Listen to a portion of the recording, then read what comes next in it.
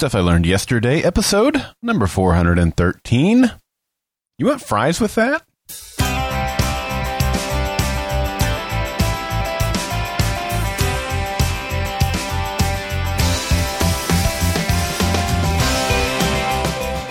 Welcome to Stuff I Learned Yesterday. My name is Daryl Darnell. This last weekend, for the first time in my life, I beat my brother at golf. And I believe that if you aren't learning, you aren't living. In today's episode of Stuff I Learned Yesterday, I share a story about hot coffee and hamburgers. Well, happy Monday to you. I hope you had a great weekend. I did. As I mentioned in the intro there, I played a little bit of golf. I watched a little bit of Star Wars and just hung out with the family, had a great time. I worked very, very little this weekend, and if you've been listening for the last few months as I've talked about my desire to get more margin back in my life, hopefully that makes you happy. It made me happy, that's for sure. Well, given the subject matter of today's episode being, hamburgers and stuff, I thought it might be fun for today's fun fact to take a look at the history of the hamburger. And this comes from Wikipedia. The hamburger most likely appeared in the 19th or early 20th century. See, and I thought it was older than that, so I thought that was interesting. The modern hamburger was a product of the culinary needs of a society rapidly changing due to industrialization and therefore having less time to prepare and consume meals. Americans contend they were the first to combine 2 slices of bread and a steak of ground beef into a hamburger sandwich and sell it. Part of the controversy over the origin of the hamburger is because the 2 basic ingredients, bread and beef, were prepared and consumed separately for many years before their combination. Shortly after its creation, the hamburger was prepared with all of the now typically characteristic trimmings, including onions, lettuce, and sliced pickles. After various controversies in the 20th century, including a nutritional controversy in the late 1990s, the burger is now readily identified with the United States and a popular style of cuisine, namely fast food. Along with fried chicken and apple pie, by the way, 2 of my favorite things, the hamburger has become a culinary icon in the United States. So there you go. And as I said, I got that straight from the internet, so it's true. Good stuff, good stuff. Well, I am glad to be back with you here on this Monday. We had a great Friday forum last Friday. It was good to hear Mark's voice on this show again. I would love to hear your voice this Friday for the Friday forum. It's your chance to share your stories about stuff that you've learned. Age doesn't matter. Background doesn't matter. All you need to do is call 304-837-2278, leave a message on the voicemail system, or head over to goldenspiralmedia.com/feedback, where you'll find a variety of ways that you can use to send in your Friday Forum contribution. Now, here's what I learned yesterday. I got my first paying job at the age of 16. I spent that summer with my grandparents, and I managed to get hired on at a nearby grocery store as a grocery bagger. Aside from bagging and carrying out groceries, I also swept the floors, took out the trash, and did whatever else was needed. I enjoyed the job and enjoyed getting the chance to save up money to buy a car one day. When the summer was over, I went back home to my small town and tried to find a job there. However, there weren't a lot of places to work, especially if you didn't have a car. I applied at the local grocery store, but they weren't hiring. And the only other place for me to work was the local McDonald's. Now, you may think that if we were a big enough town to have a McDonald's, then we were a big enough town for other restaurants, but that's not the case. The town I lived in only had about 850 people, so it was a small town. The only reason we had a McDonald's is the fact that our town was right on a turnpike that is the main traffic artery between Tulsa and Oklahoma City. And although the McDonald's has since been torn down, It was the perfect distance away from Oklahoma City to supply motorists with necessary food, restrooms, and gasoline. The only thing between my house and that McDonald's was a field, so it seemed like the perfect spot to work. I could walk to work every day in less than 5 minutes. However, since it was one of the very few places to work in town, getting hired there was very difficult. I submitted my application every couple of weeks for months. And finally, after months of applying, I was called in for an interview and I got the job. I worked the evening shift nearly every day of the week. From my very first day, I was trained to work in the kitchen. I learned how to make all the hamburgers, even the McRib for those of you who like the McRib. I learned how to make the salads and the pies, the McNuggets, and anything that was prepared behind the service counter. It was great. I got to work with other kids that I went to school with. I got along well with the various managers, and I was finally earning money again so I could eventually buy a car. I worked hard, and I tried to always do my best. Of course, depending on which manager was on duty, we goofed off some nights more than others. Some of the managers were very strict about which food items we could eat during our break, and other managers let us eat anything we wanted. I learned this the hard way. The first night that I worked, I was trained by a guy that was 1 grade higher than me at school. We got along well, and we had a good time. When it came time for break, we both made double quarter pounders with cheese and stacked on the pickles and customized the burgers however we wanted. It was great. The next night, I wasn't trained by the same guy, nor was the same manager on duty. So when it came time for break, I made a burger just like the night before. Well, when the manager saw what I was eating, she got on to me. I had not been told that we were only supposed to eat a small French fry and a regular cheeseburger. Now, she was the main store manager, and I learned right away that when she was on duty, we did everything by the book. Now, I respected her authority and certainly understood why she was more of a stickler to the food rules than any of the other managers. Well, not just the food rules, all the rules. Since I showed her that respect and I did the things the way that she wanted, we got along just fine. She wasn't personable at all, but I didn't really care. Well, over the next couple of years, I learned a lot. I learned how to work with the breakfast shift. I learned how to run the register.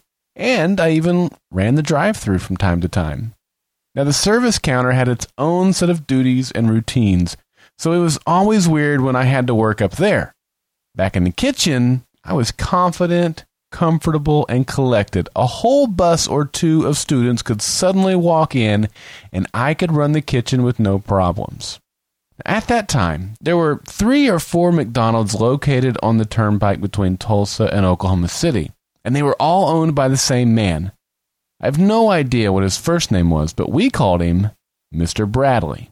And Mr. Bradley was a great guy. If he came in and saw that we were getting slammed with a bus of people, he rolled up his sleeves and he got to work. He'd work behind the service counter or in the kitchen, and he knew how to do every job in the restaurant. Mr. Bradley loved encouraging his employees to learn and grow. And each year, he gave a scholarship to 1 male graduating senior and 1 female graduating senior.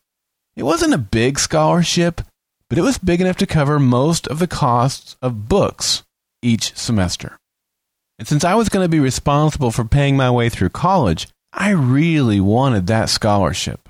I worked hard, and I tried to keep a good relationship with everyone. I felt like I had a good chance.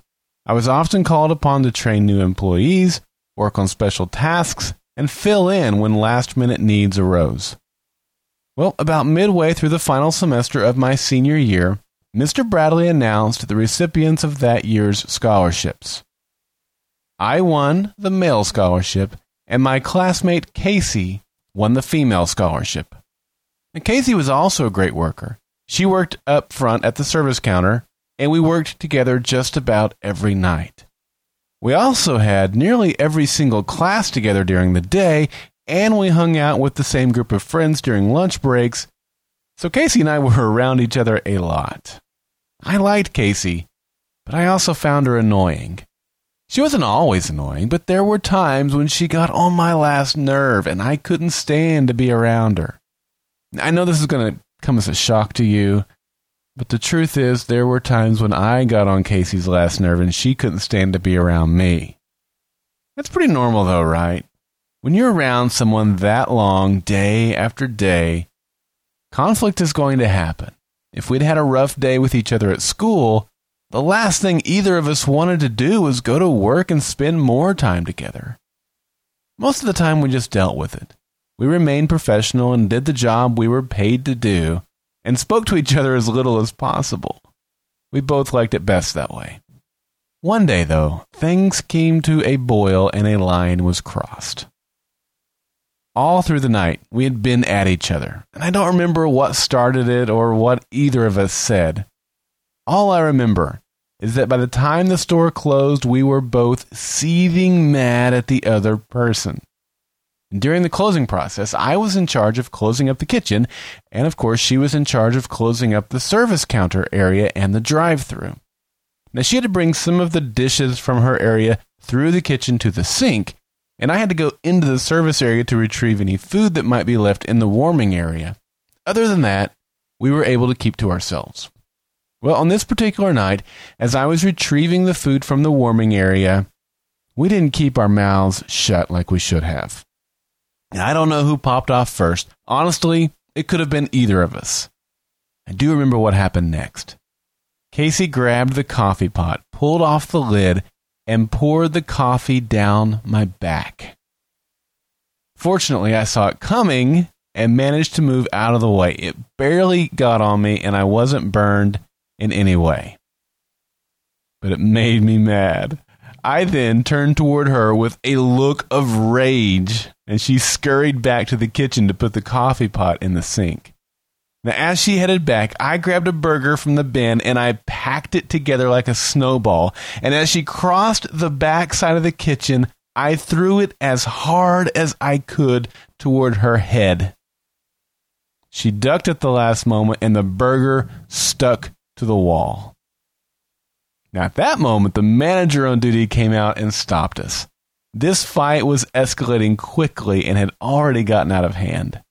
She gave us both a tongue lashing and sent us back to finish closing down the stores we were supposed to be doing. The next day, when Casey and I arrived for work, the store manager was waiting on us. She called us both off to a table in the back of the restaurant and gave us another tongue lashing. She mentioned that as the scholarship winners, we were an embarrassment to the whole team and had betrayed the trust that Mr. Bradley had placed in us. We both kept our scholarships and our jobs, fortunately, but we received a written warning and were placed on probation. Here's what I learned. I look back on my actions now, and I'm embarrassed. But I was embarrassed then, too. I could say that I was an 18-year-old kid and that I had a bad day, but that's not being genuine. I knew better. Casey knew better. We were better than that.